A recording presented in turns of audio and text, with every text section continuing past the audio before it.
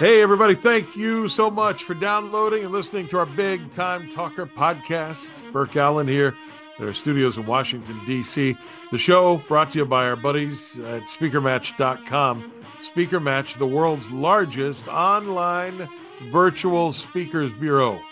And you may say to yourself, what does that mean exactly? Well, that means if you are a platform speaker and you're looking for places to speak, Speaker Match is for you.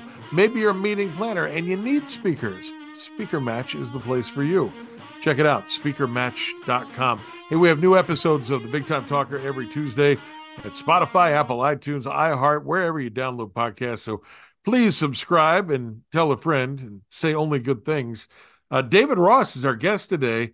He is the award-winning author of an interesting book called And Sometimes Why. David and I got a chance to tag up briefly down in Miami when he walked across the stage and picked up his reader's favorite award for this book.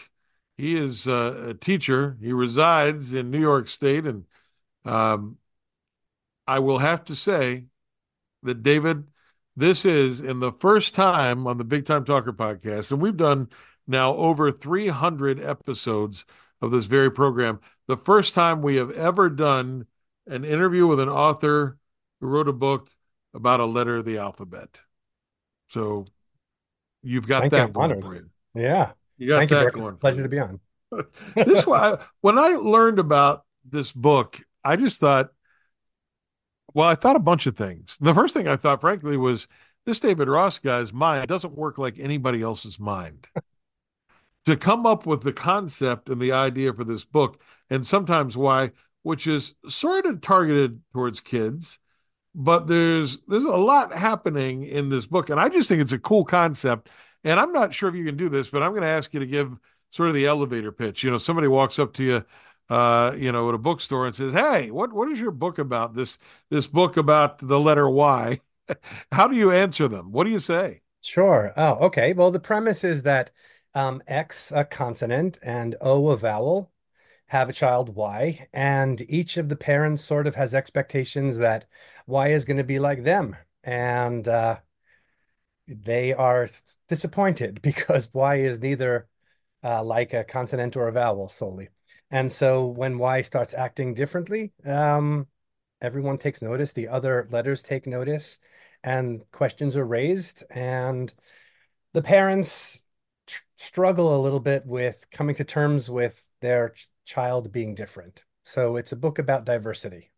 And after a number of conversations, the parents finally realize, hey, Y says, sometimes I'm a vowel, sometimes I'm a consonant, why not? And the parents finally get it, as do the other letters of the alphabet. So, so it is a simple story Hmm. with complex undertones, and Mm. there's a lot of compassion in there, Mm. and there's a lot of I don't know, affirmation of the letter Y. Hmm. So, um, and I teased you a little bit in the introduction about you having a mind like no other, but where in the world did this idea? How did this happen in your brain? What's going on up there? Was this a late night of Mexican food that made this happen? Uh, If only it were that. Um, that's a good question. So it might not surprise you to find that I come from a neurodivergent family. And my wife took a strong interest in um, neurodivergence and what it entailed because of our sons having specific qualities. and people And may not know what that term is, so go ahead and spell that out for us. sure, sure. I think the simplest way of describing it is, in fact, that all of us think differently. We have our different areas where um, our comfort zones where we function better, and other areas possibly where it's not. But we have more difficulty making sense as we see others do. Maybe Okay. that's what I'm describing. So I'm a teacher. I teach English as a second language, and so some of my students are very visual. Their comfort zone is I write on the board and they copy. And other students are audio, and so they want me to repeat things. And I think that that's true of everybody, is we just Sure. have different aptitudes. And so when back to your question is I well, my interest in grammar and whatnot made go the letter Y a go-to for this. But I was interested in just how we represent diversity and how we work with it. So um, it Was there a also, eureka moment where you said, "That's it. I'm going to use the alphabet"?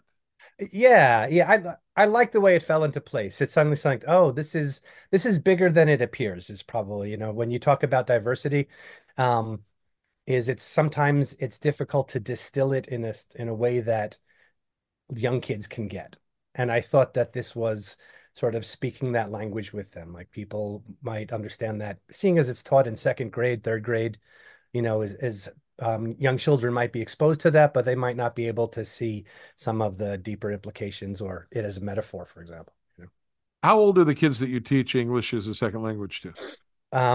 My students are ninth grade to 12th grade. And so because we get refugees in, they can be anywhere from 14 to 20. So a pretty wide range. That sounds like it can be a very satisfying job when you see Mm, the light bulb go off. Do you have those very, kind of very much. moments? Oh, yeah, so much so. And I often get asked, well, how do you do it if you speak English and in our school they speak 45 different languages. And so it is fascinating to see everyone go from their own separate ways of thinking to be able to communicate in class in English. It's wonderful. Yeah. David Ross is our guest today. The book is And Sometimes Why. It's a reader's favorite award winner and has received 5.0, 5 stars in reviews. And not only an award winner, a gold medal award winner, because it says something that's pretty different and interesting. And would you say that part of your goal was to sort of get this into the hands of kids and moms and dads and schools that want to get behind diversity? Is that sort of Hmm. the secret evil plan behind the cute little book about the alphabet? A secret. Well, the secret's out now, I guess. Okay. Yep, we blew So, it. yeah, I really want to foster dialogue. And I think that a lot of times younger people need to be exposed to more basic ideas, basic in the sense of fundamental, when they're still receptive. A lot of times, um, I think that what happens is older people understand ideas sometimes in a more abstract fashion. We're accustomed to working in abstractions, and younger kids feel things often more deeply. My sons are very empathetic. They just want to root for the underdog, almost not knowing what the issues are because they feel before they think sometimes, right? So I wanted to give a context in which this dialogue could flourish and that people could say, like, why is, well, it's hard to sometimes use language like, why is why being isolated, or right? So yes, very much so. And to that end, actually, what I did was I rewrote the book as a play to be performed in elementary school.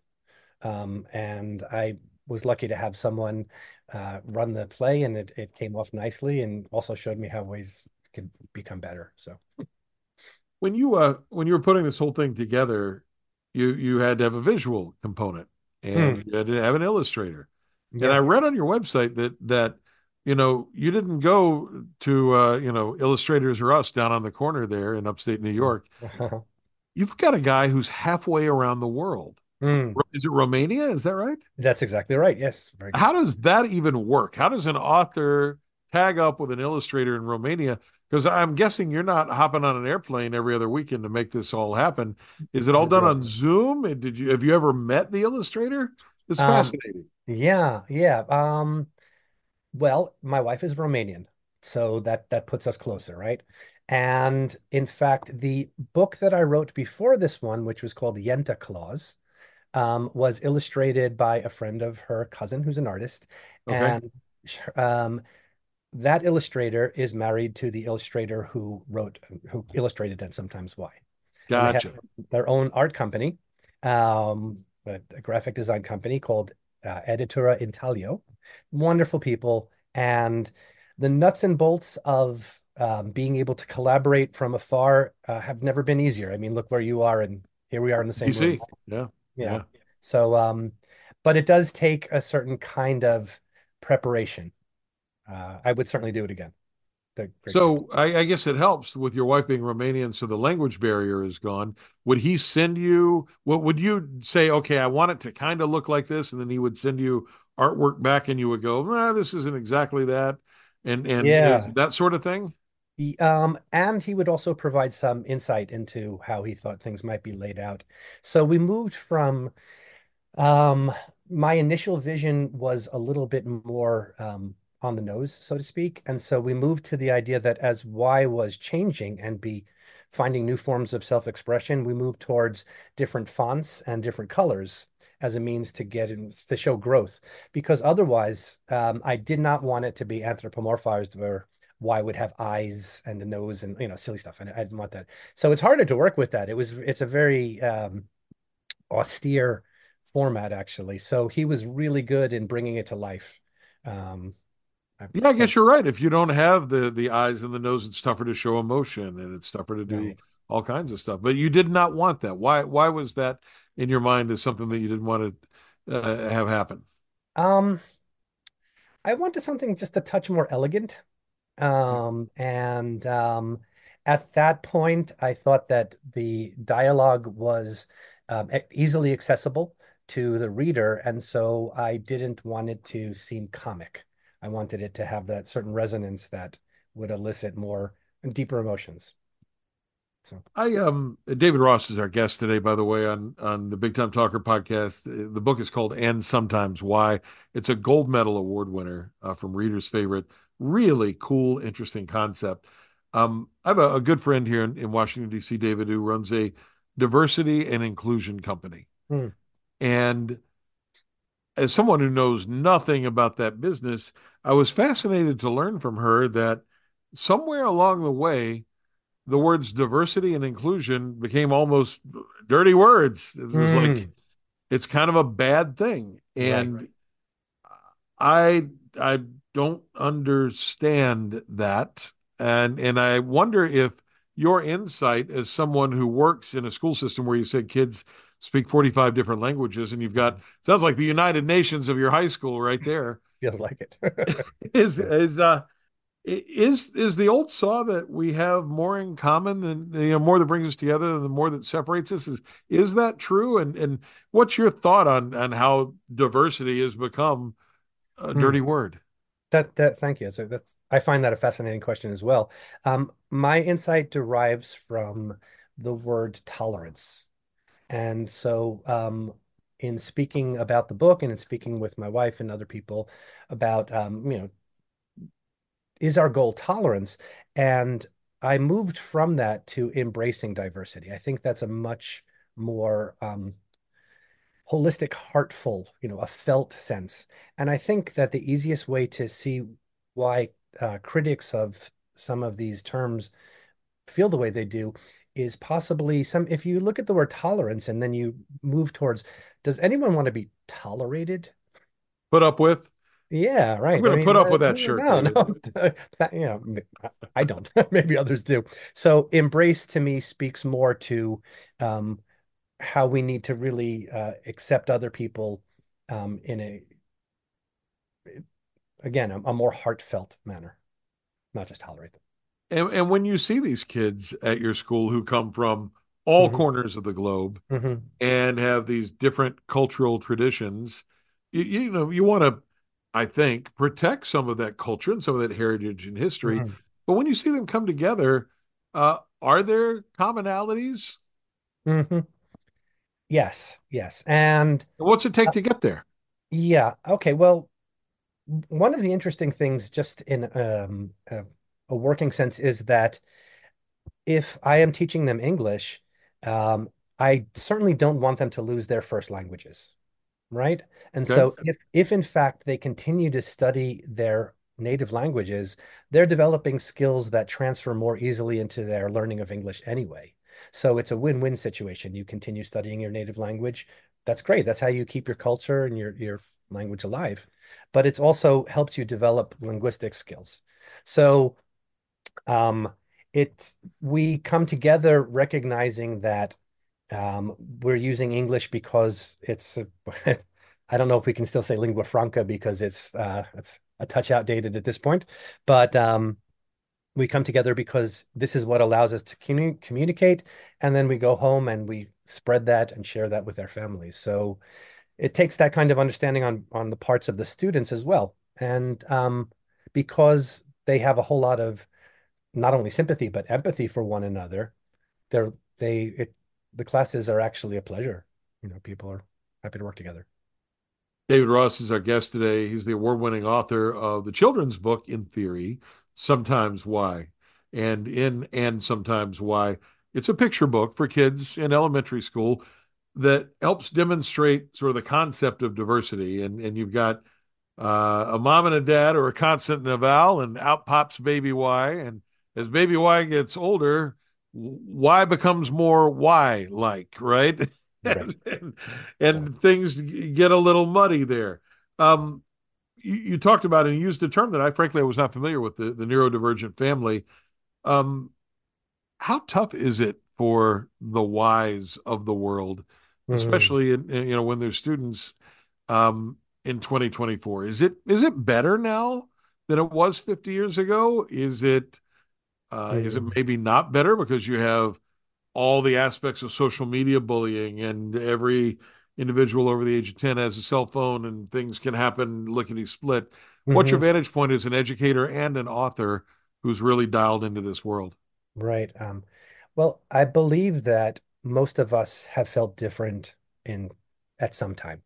Oh, And sure. so, right, I think that's a common human experience, right? So I think that unfortunately in my classes, I see that people are not necessarily seeking out contact with others directly as much as through mediated forms. And so I don't, I like to see people smile and I like to interact with people. So um, having a screen between me and them, despite the fact that you and I are sharing that, it's good for some things, is I if I have someone next to me, I would sooner talk to them than go and on a phone. Yep. So those skills, it's amazing how many implications you can draw from that. But maybe the silver lining is that it's easier to seek out people who you feel akin to. So if you feel that you're different, um, there must be people in the world who or feel different in the same way. And so maybe it's allows access to subcultures in ways that people weren't able to do before. You and I like to talk one on one in person, and we're old school that way, but maybe there's something to still be said for that, right? Right. Agreed. David, let me take the opposite tact here a little bit and have you speak to that. There are all kinds of people in the world Hmm. um, who would say, "Look, you do you, but don't shove you on me." Hmm. And what would you, David Ross, award-winning author David Ross, say to that? Um, I have to harken back to a teacher that I had in high school. I was fortunate to take a philosophy class, and on the wall was a poster that has stuck with me for these many years. And it said, "Your right to swing your arm ends at the tip of my nose." And I've loved that. And it's I find that nowadays, there's something that's easy to understand about that, except now that what happens if someone's playing their music really loudly? Where's the tip of my nose, right? Yeah, yeah. And so um, I think that when we embrace tolerance, excuse me, when we embrace diversity, um, yeah, you see, there we go. Is it Uh-huh. when we embrace diversity, it draws upon us, requires us to be empathetic, and at least understanding that other people have different wants and needs. And I don't think that there's a hard rule for that because I think that we have too many contexts in which we're called upon to act differently and recognize other people acting differently. But it's a challenge that you know people need to be made aware of. Like it's important to take that one on. So that's You self-published this book, and I wonder if that was a choice because you wanted to get it out there. Did publishers, were they skittish about it? Tell me about that choice to self-publish the book. Well, the publishing world. I had a previous experience with a publisher who um, wasn't forthcoming about some of the aspects of the books that we published. I co-authored it this time instead of had someone illustrate it. And so it was harder to accomplish what I wanted to than I thought was necessary. And so I figured I would put it out there, see who was interested, and then I expected that if it got the kind of attention I was hoping for, then a publisher would want to back it because we want to get it into the hands of anyone who wants to promote, embracing diversity. I figured there would be publishers who would be interested in that. So working on that. This was a way to get it out there and Yeah. get people interested. Um, have you shared it? I'm just curious with the guidance counselor or librarians at any schools, and what kind of feedback do you get? Yes, I have, and positive. It's really sweet to go into my school library and see my book there. It's nice. I like that. Well, one would think that folks who are school counselors, especially, are going to run into issues like Y has in your book, Mm, and having something that they can put in front of those kids would make sense.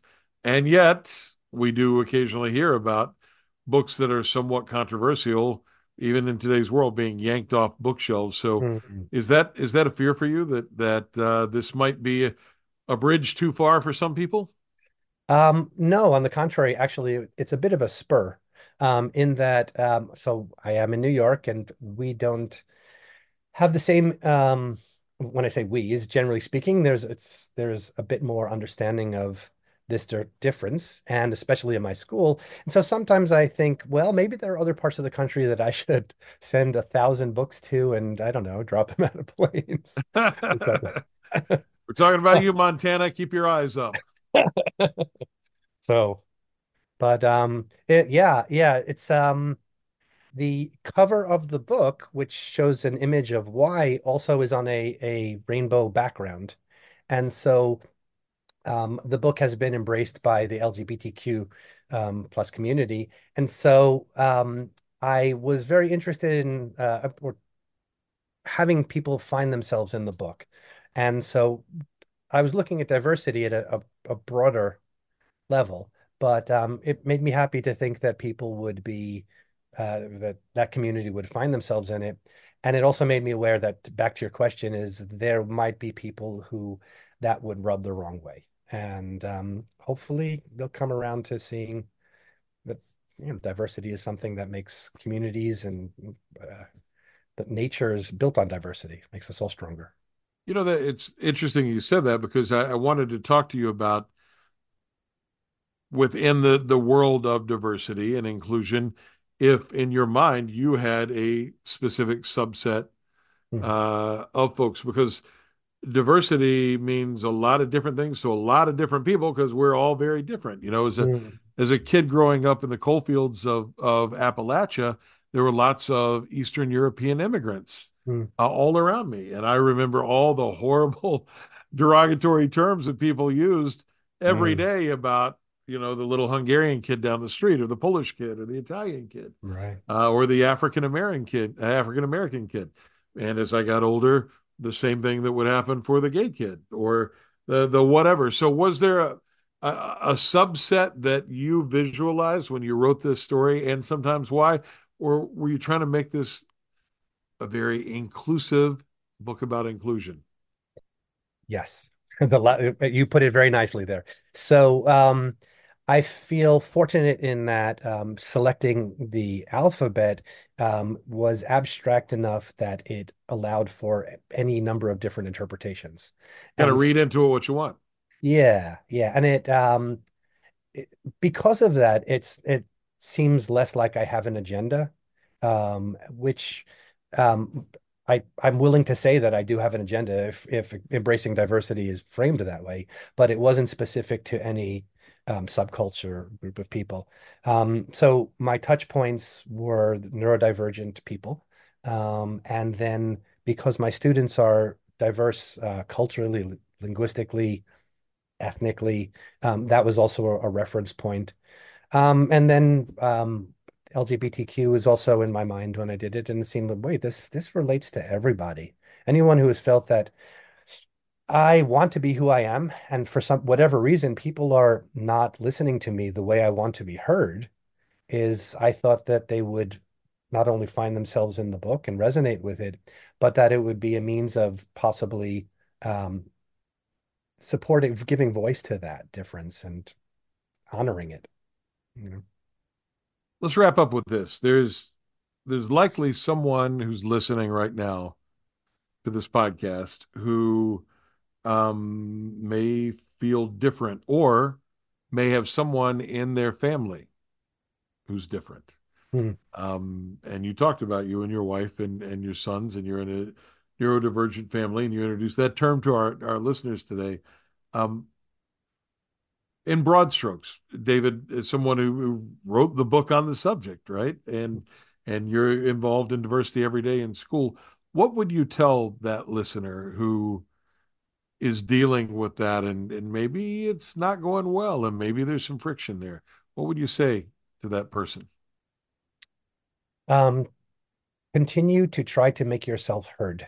And when you have difficulty reaching someone, is ask them to listen with empathy, is just to put it out there and say, in some place where you're isolated from any specific issues, possibly, is just offer your own perspective and have them recognize that this is where I'm coming from. So to keep being you, you know, is that's the simplest way I could put it. I think that's great advice. And for the person who has a why in their social group, whether it's their family or their friend group, or maybe not in their friend group because they are different, what would you tell that person?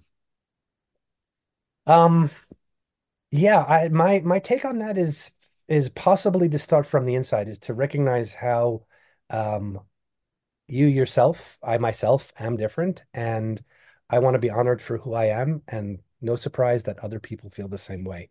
So listen with compassion for everyone else trying to be themselves. So I'm going to put it out there, David. I've got lots of friends of all stripes in the political spectrum. Some of them are not going to like this, but I love this book. I love what you did with it. Thank I you. think it is very deserving of the gold medal. And I think, as Rodney King once said, why can't we all just get along? So Great. kudos to you and congratulations on all your success. Thank you so much, Burke. What a pleasure to speak with you. That's my buddy David Ross. He's an award-winning author, and you can check him out online. The book is available everywhere. You just got to ask for it. It's the And Sometimes Why book. And cleverly enough, you can find it at andsometimeswhybook.com.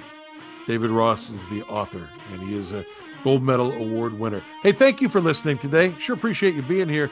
Fresh episodes of the Big Time Talker podcast are available for your consumption every Tuesday right here and on all your favorite podcast platforms. Thanks so much to SpeakerMatch.com for sponsoring the show. Now go out and make it a great day. Bye, everybody. Hey guys, it is Ryan. I'm not sure if you know this about me, but I'm a bit of a fun fanatic when I can. I like to work, but I like fun too. It's a thing. And now the truth is out there. I can tell you about my favorite place to have fun. Chumba Casino. They have hundreds of social casino style games to choose from with new games released each week. You can play for free anytime, anywhere. And each day brings a new chance to collect daily bonuses. So join me in the fun. Sign up now at ChumbaCasino.com. No purchase necessary. VGW Group. Void where prohibited by law. See terms and conditions. 18+.